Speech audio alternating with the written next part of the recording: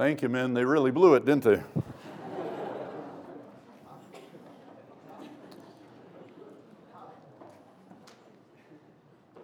Though the tuba is my instrument of choice because it's the only thing I know how to play, other than the radio.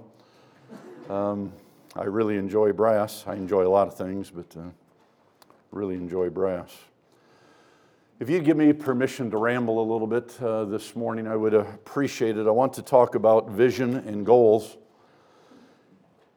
And probably when I address this concept with college students, it is what makes me most nervous. I went to college back just shortly after Abraham Lincoln was assassinated. And there were a lot of guys, I mean, there was a revival atmosphere there, and there were a lot of people that just really had a passion to see God use them. And I kind of came from the other perspective where, being somewhat shy and backward, I was really going to be surprised if God did anything with me. And I don't want you to live there. But there is another extreme that can be dangerous. And I almost always illustrate it with a young man in college who said he believed God had shown him that he would pastor one of the 10 largest churches in America. And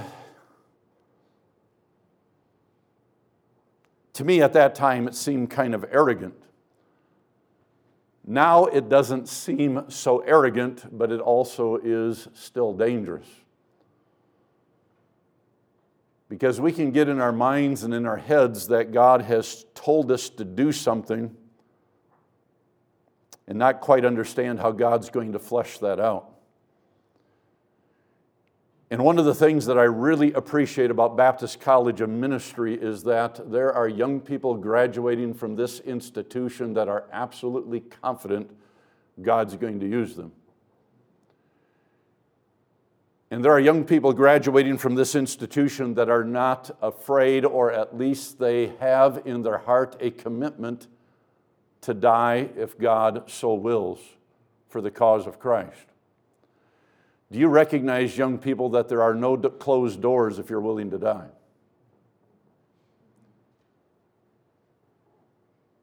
And I see that passion and that heart coming out of this institution, and it gets me excited. Because God wants to do great things through us. And you think about just about any story in the Bible that you really enjoy, especially those Old Testament stories, somebody was doing something amazing. Do you agree with me? Who does David think he is? Shouts for the battle, that's one thing. But go to the king and say, who is this giant anyway? I can take care of him. I whipped a lion, I whipped a bear. I can certainly take care of him. And he did. My favorite saying, yeah, boy. He got it done. And you think about Esther going into the king without invitation and finally coming to the convincement, if I perish, I perish. And the Jews go from a nation that is about to be obliterated to a nation that is writing the laws in the kingdom.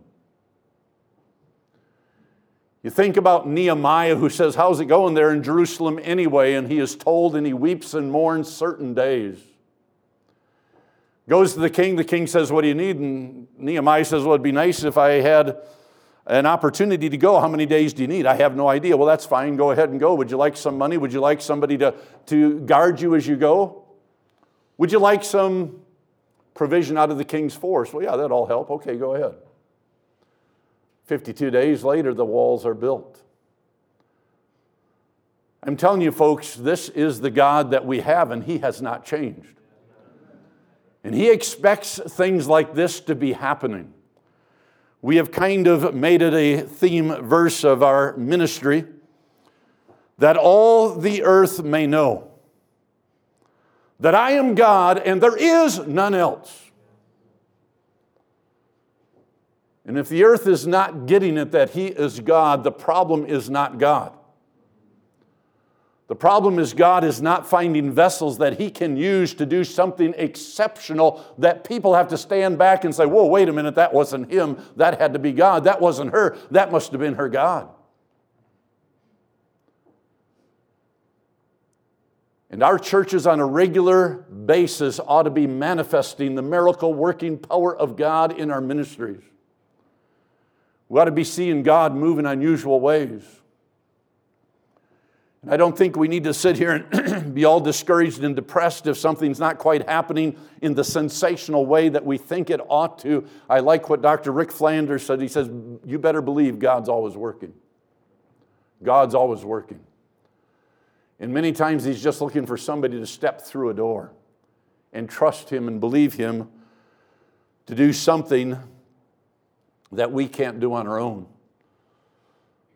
I've begun to say to our folks and to our staff, especially our staff, if what you're doing can be explained by your ability, you're not doing enough. If what you're doing can be explained by your personality, your talent, your skill level, your experience, you're not doing enough because you have a God that can do much more. So I want to think this morning about some individuals in the Scripture that had dreams, had a vision, had goals. I think of Joseph. He literally had 2 dreams, Genesis chapter 37. Do you agree? You know the story? And his brothers hated him the more because of his dreams. And I found myself often wondering, did Joseph remember those dreams when he was plotting his way toward Egypt, probably walking the whole time? Did he say in his heart, but God, you said? Did he remember those dreams when he was serving with Potiphar? And then when Potiphar's wife falsely accuses him and he finds himself sitting in the king's prison, did he remember those dreams? I don't know for sure, but I do know this for sure, that when he came to find his brethren on an errand for his father to see how they were doing, they said, lo, the dreamer cometh. And when they took him and purposed to kill him, they said, now we'll see what happens to your dreams. So it had to be somewhat etched upon his mind. And then it's fascinating in Joseph's life that he runs into people that keep dreaming.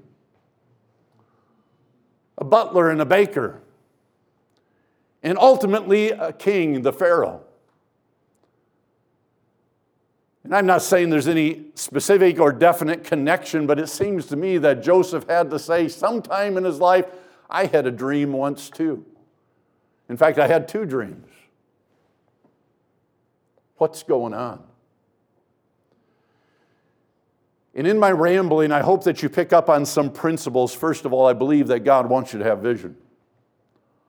I believe that He wants you to live your life with purpose. I believe that He wants you to live with expectation.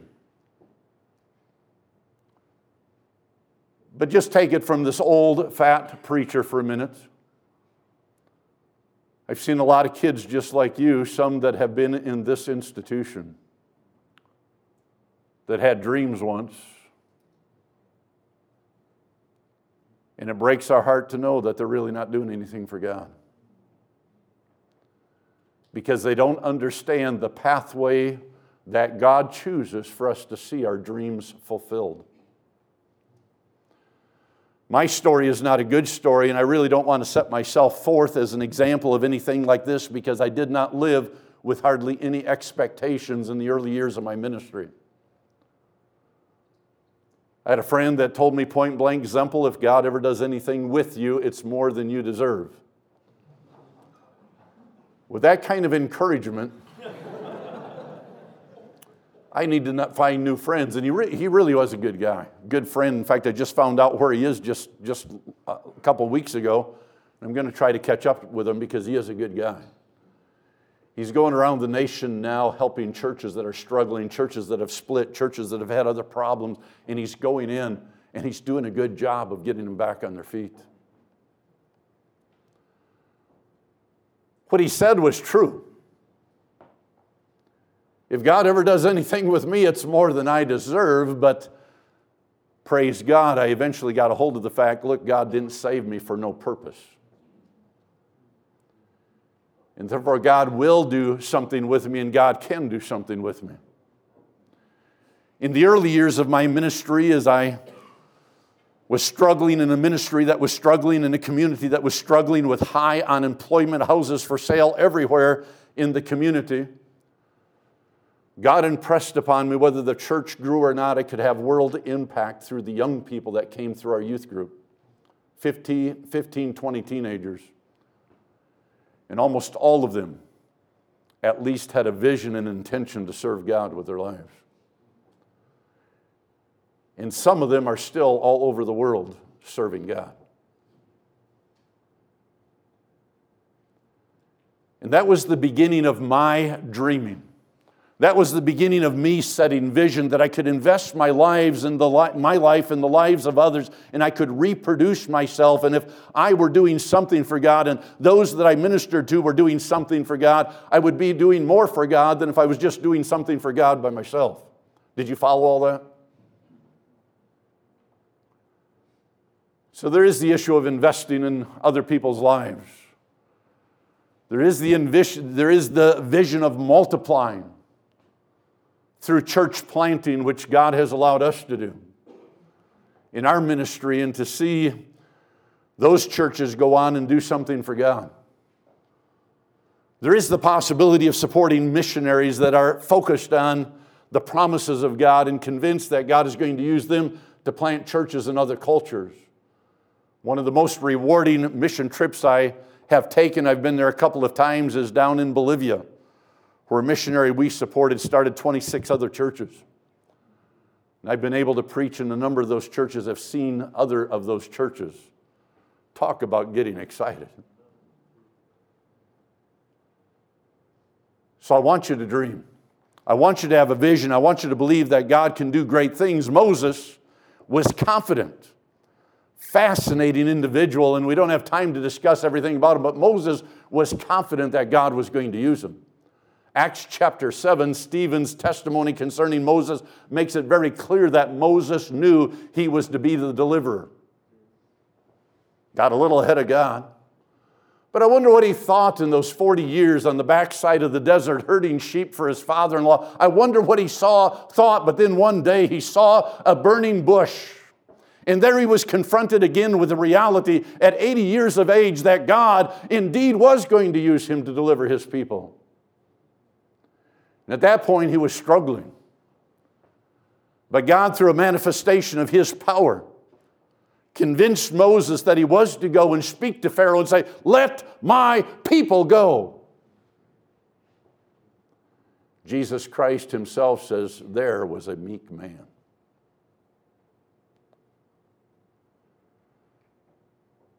I think about Abraham. And if you want to turn to Hebrews chapter 11, you can, but Abraham is told that he's going to be a great nation. We know the story about how Ishmael came about. But ultimately, Romans chapter 4, it's very clear that Abraham staggered not at the promise of God. And eventually, Isaac comes forth, this singular individual child in his old age. And Hebrews chapter 11 tells us that he looked for a city whose builder and maker was God. He never embraced, I shouldn't say it that way, but he never literally, physically experienced this kingdom, this nation, this land that God had for him and his people. As the stars of the sky, as the sand of the sea. And yet Abraham lived in faith. And so we see in verse 13 of Hebrews chapter 11, these all died in faith, not having received the promises, but having seen them afar off. I want you to notice the verbs here again. They saw them. They didn't see them literally. They saw them with the eye of faith. Oh, young people, you've been taught this. You understand this, but you have to get a hold of it again, and you have to constantly remind yourselves of this reality, that God is a God who keeps His word and is well capable of fulfilling His promises. Your pastor just yesterday challenged you not to pray yourself out of faith. And it can happen. So he saw them, not necessarily experienced them in the sense of that fact that he tangibly had a city and he had a nation and he had people and he had a land, he had a kingdom, but he saw it. He got a hold of it. He saw it with the eye of faith. Notice what it says, and were persuaded of them. Absolutely convinced. And in being persuaded of them, they embraced them. They welcomed and clung to what God had said. But where we're really going with this, and they said what God said. You know that God's doing something with your life when you do not superficially, and this is where I get cautious with college students, because you're young, you're excited, God's working, He's moving, He's stirring in your heart, and you are coming to convincement in many areas. And I'll tell you, there's not many things that thrill my heart more than to see a group of college kids standing in front of a bus that they personally claimed. This is the God you serve. And to sing, and to pray, and to give testimony. Well, hang on, I'll be back in a moment.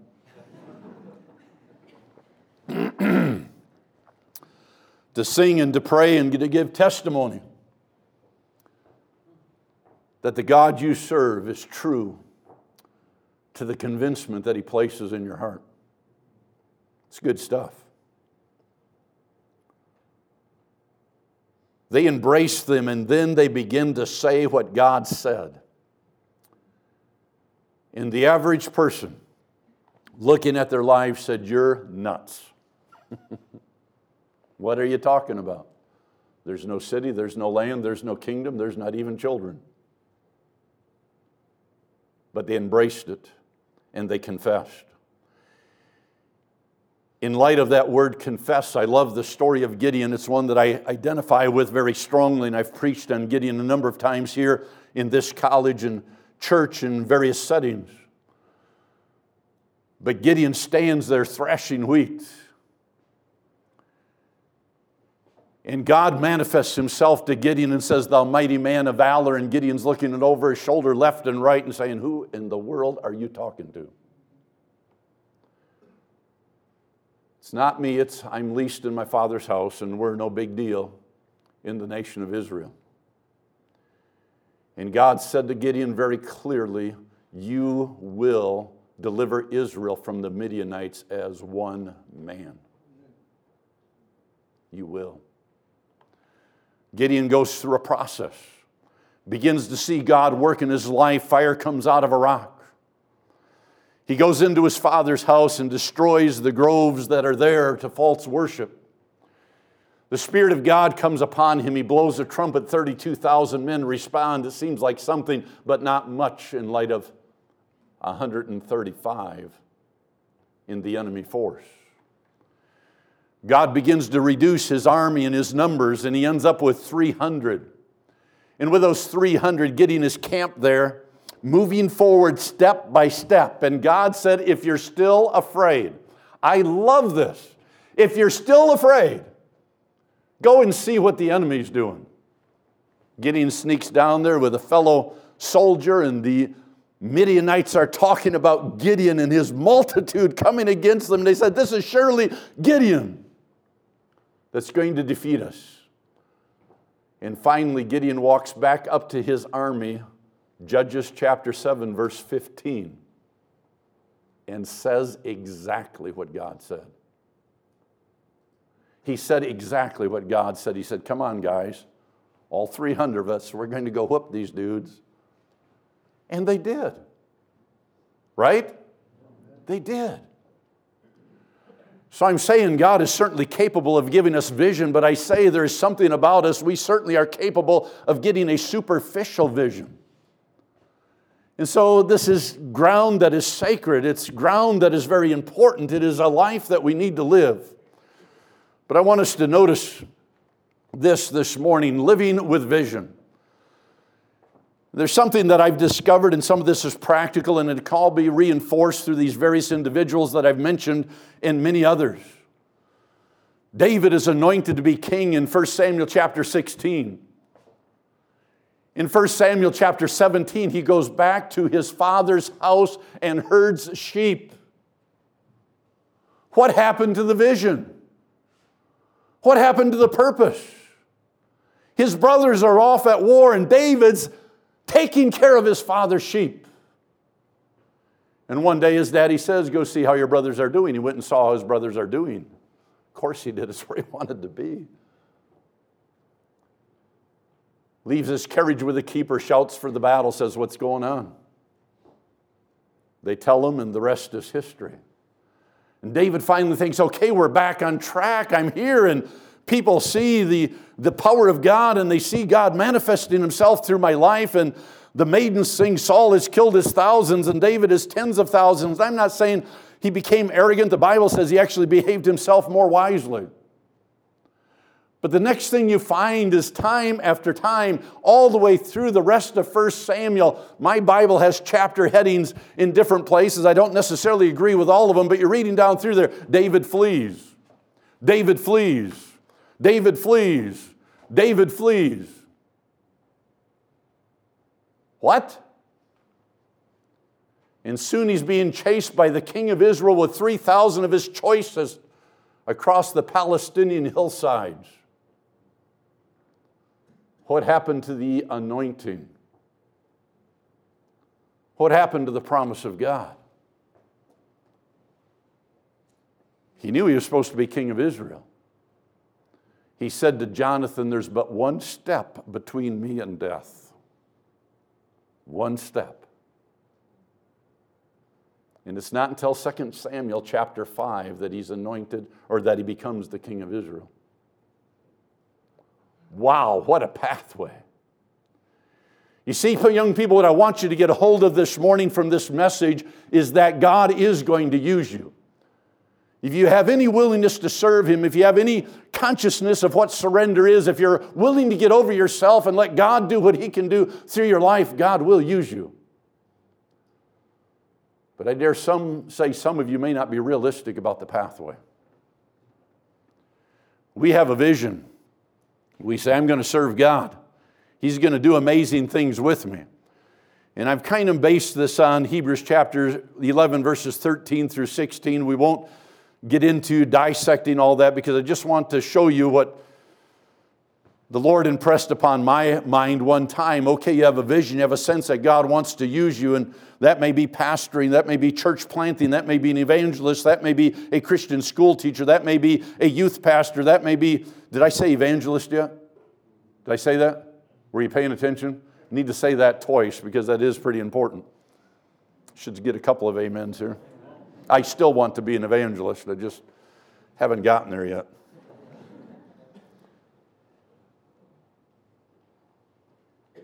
Typically, God fulfills our vision through opportunities. Sometimes they are almost unnoticed. What creates opportunities? God's commands. Listen, if God told you to do something like be a witness and that he'd be with you, do you think you ought to go out and be a witness and trust that God's going to be with you and expect to see souls saved? Sure. So sometimes just the commands in God's Word make it clear to us what God wants to do with our life and that he wants to do way beyond what we can do in and of ourselves. Other times God brings trials into our lives. And those trials create unique opportunities. Samson did not know what to do with the trials of his life. Paul did. Circumstances of life Daniel in a lion's den. Daniel in a foreign country, purposing in his heart. No doubt his father and mother have been killed. He doesn't have a youth pastor to encourage him along the way. He has nobody to hold him accountable. Yet Daniel in Babylon purposes in his heart that he'll not defile himself. Was an opportunity. And many in the opportunities of life make bad choices. And the end result is we don't see God do amazing things. Sometimes it's personal advice. Mordecai said, Esther, how do you know about what God brought you to the kingdom for such time as this? Can't do it. Not been invited. I could die. But she finally said, if I perish, I perish. You fast and pray. My maidens and I will fast and pray. We'll see what God does. Did God do anything? There's that word again, yeah boy.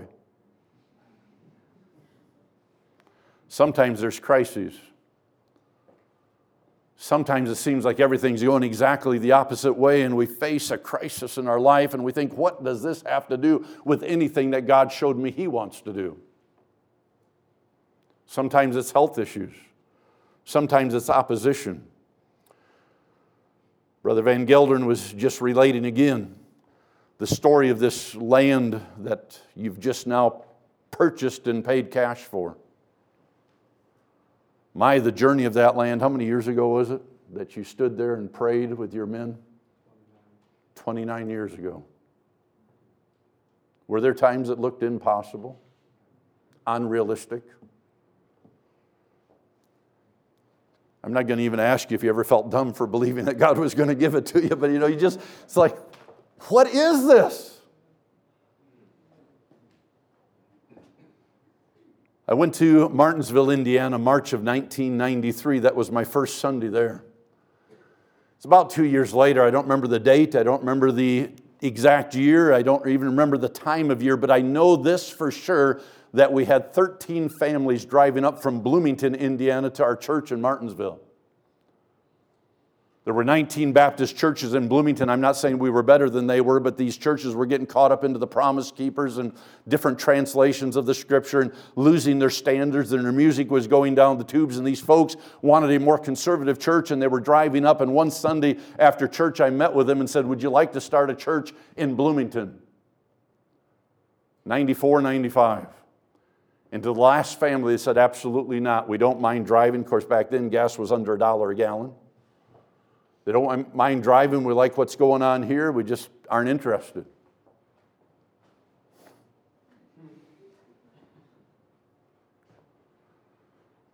A couple of times in the process of the years going by, a couple of men came to me and said, have you ever thought about starting a church in Bloomington? There's a lot of things down there and a lot of stuff going on and a lot of liberalism. It's the 5th per capita in the nation of homosexuality. So you ever thought about starting a church? Yeah, I sure have. They went down, surveyed it, came back, said, we don't sense that that's what the Lord wants us to do.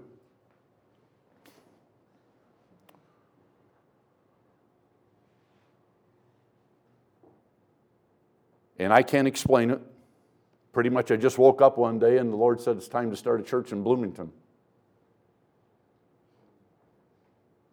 I went,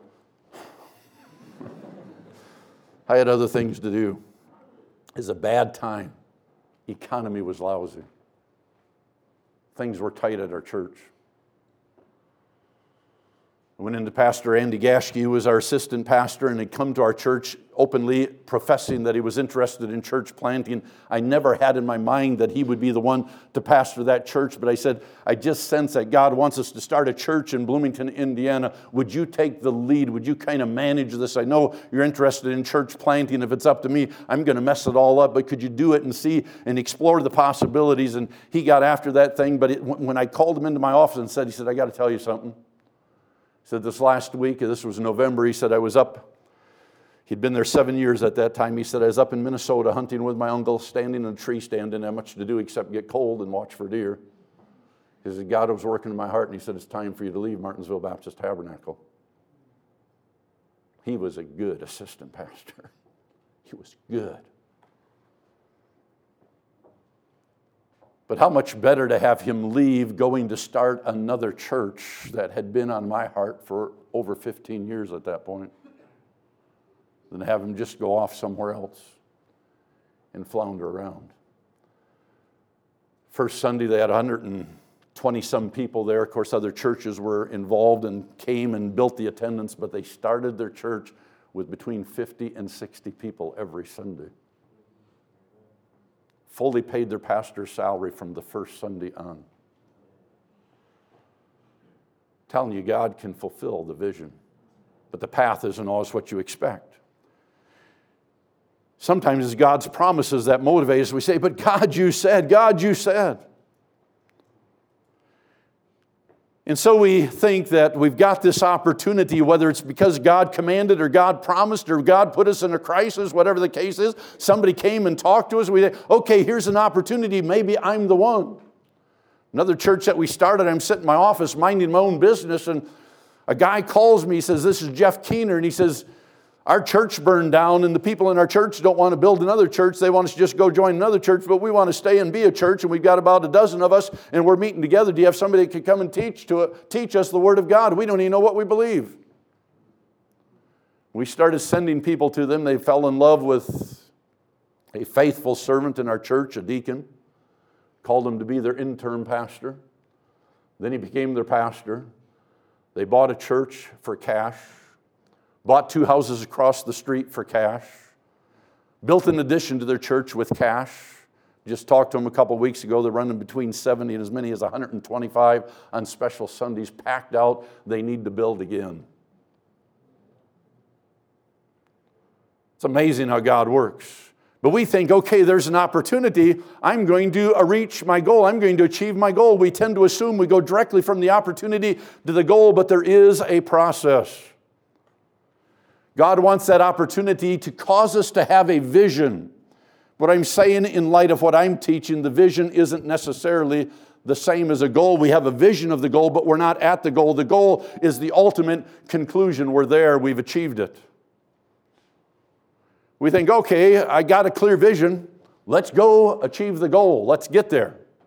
It's not the way it works. It's amazing how God uses trials to help us get where we need to be. Because part of the process isn't us just achieving goals, it's us being purified, that we might be effective and useful vessels for Him. God's really not much interested in flesh effort, and He's not much interested in self-effort, however you want to say it. That was the problem with Abraham and Ishmael. God came to Abraham and said, that's not what I told you. You and Sarah, you're going to have a child. And Abraham said, let Ishmael live before you. Flesh works, sort of. But it causes a lot of problems. And so God brought Abraham to a place of total faith where he staggered not at the promise. God brought Gideon to total faith where he went to his men and said, we can take these 135,000 Midianites laying out there before you like grasshoppers in the valley. We can do it. He was convinced. He said what God was saying. But quite frankly, very often when we go straight from our vision to the goal, there's a lot of self, and if we ever achieved our goal outside of the trials and the purifying process, we would take credit, and God's glory would not be seen. And those trials can go on for months, days, weeks, years, decades. Say, okay, I've been through the trial. Now I can go to the goal. I think there's one more thing that God wants us to see, and that is that our life must be totally dependent upon Him. It's not us. It's not being simply purged through the trial, but it's me recognizing that I have to get my focus always back on the promise of God. And as I put my focus on the Word of God, the promise of God, however you want to say it, then God eventually brings me to the goal. Now, one more thing I want to say before we close this morning, and it is this. Some people, and I've seen this, I think I've seen it, I think I'm old enough to say I've seen it, and I think I'm old enough to say I know what I'm talking about. I've seen some pastors that maybe have a goal that someday, I just talked to a man not too long ago, his goal is to pastor a church of 500. Now, if you believe God's as great as you say He is, and you pastor a church of 500, now what? Now what? Some of you are saying, my goal is to graduate. Okay, you graduate. And then you quit on God. Now what? My goal is to start leading people to Christ. Okay, you've done that. Now what? And so I want us to understand, and I'm a little nervous saying this to you, but there is a sense in which the goals that God puts in our life, that's not God's will accomplished. It's God's will accomplished at that point in my life, but God's will is an ongoing process. It's not the goal. If I said my goal is to be a missionary in Iraq, my youth pastor is really burdened for the Muslim people, and we're getting him as many places as we can, as fast as we can, and he was in Iraq. In that country, self-contained inside of Iraq, Kurdistan, and he came back fired up. But if his only goal was to get to Kurdistan and minister to those refugees, millions of them, open, receptive to the gospel, he gets there and he starts a church, whatever the case may be. Now what? I've seen many people quit ministry. I've seen pastors quit churches because they've lost a vision for what God can do with them in that church. They get discouraged, they get defeated, they get distracted, they get careless, they get, quite frankly, lazy. Because they're satisfied that they reached a goal. God's will for your life is to constantly set new vision, constantly trust Him for greater things, constantly believe that He can move you one more step in accomplishing His will and manifesting His glory to this earth. Now here's the deal, young people. You can have any vision you want to, you can have any dream you want to, you can have any convincement you want to. You can have it. But if you're not doing something today to get there, you never will. The choices you make today are who you will be tomorrow. Get it down. The choices you make today are who you will be tomorrow. I'm going to be a great soul winner, so when's the last time you gave the gospel clearly to anybody? I'm going to be a great preacher. When's the last time you preached even a halfway decent message and actually put the effort into putting it together and working on it? I'm going to be a whatever. You got to take a step today. You've got to do something today. My point for this presentation is once the goal is reached, we must allow another opportunity to give us a new vision. We tend to assume we can go directly from the opportunity to goal, but there's always a process every time. I don't know if I can remember any time that God has put a new goal in front of me and put a new opportunity in my lap and is like, oh, wow, this one's easy, and I just went right straight to what God expected. Always a process. God allows me to set vision, takes me through trials, causes me constantly to cling to His promises, and eventually God brings me to the goal. And then I don't stop. I say, okay, God, now what? And you move on to the next opportunity. Living with vision. God wants us and God can use us to do great things for Him. But some will get discouraged, step aside, quit, get distracted because you're not ready to deal with the process. Father, I pray that you would help us to embrace the truth that we've seen here. Help us to understand the concept.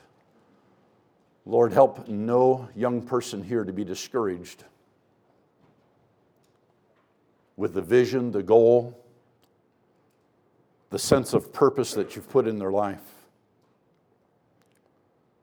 But Father, I ask as well that they'd not be presumptuous and end up getting discouraged in the process that you take them through. Sometimes years, sometimes decades. And help us to understand that even in the midst of that big life purpose that you've given us, there are many goals to be accomplished along the way. Lord, use us to manifest your greatness, your glory to this world. Help us start by manifesting your greatness to those around us today. In Christ's name I pray. Amen. I want to leave you with this thought. It's not always the goal, but what you accomplish on the way to that goal. That makes the difference. Lord bless you. I trust that you'll be encouraged and challenged by that.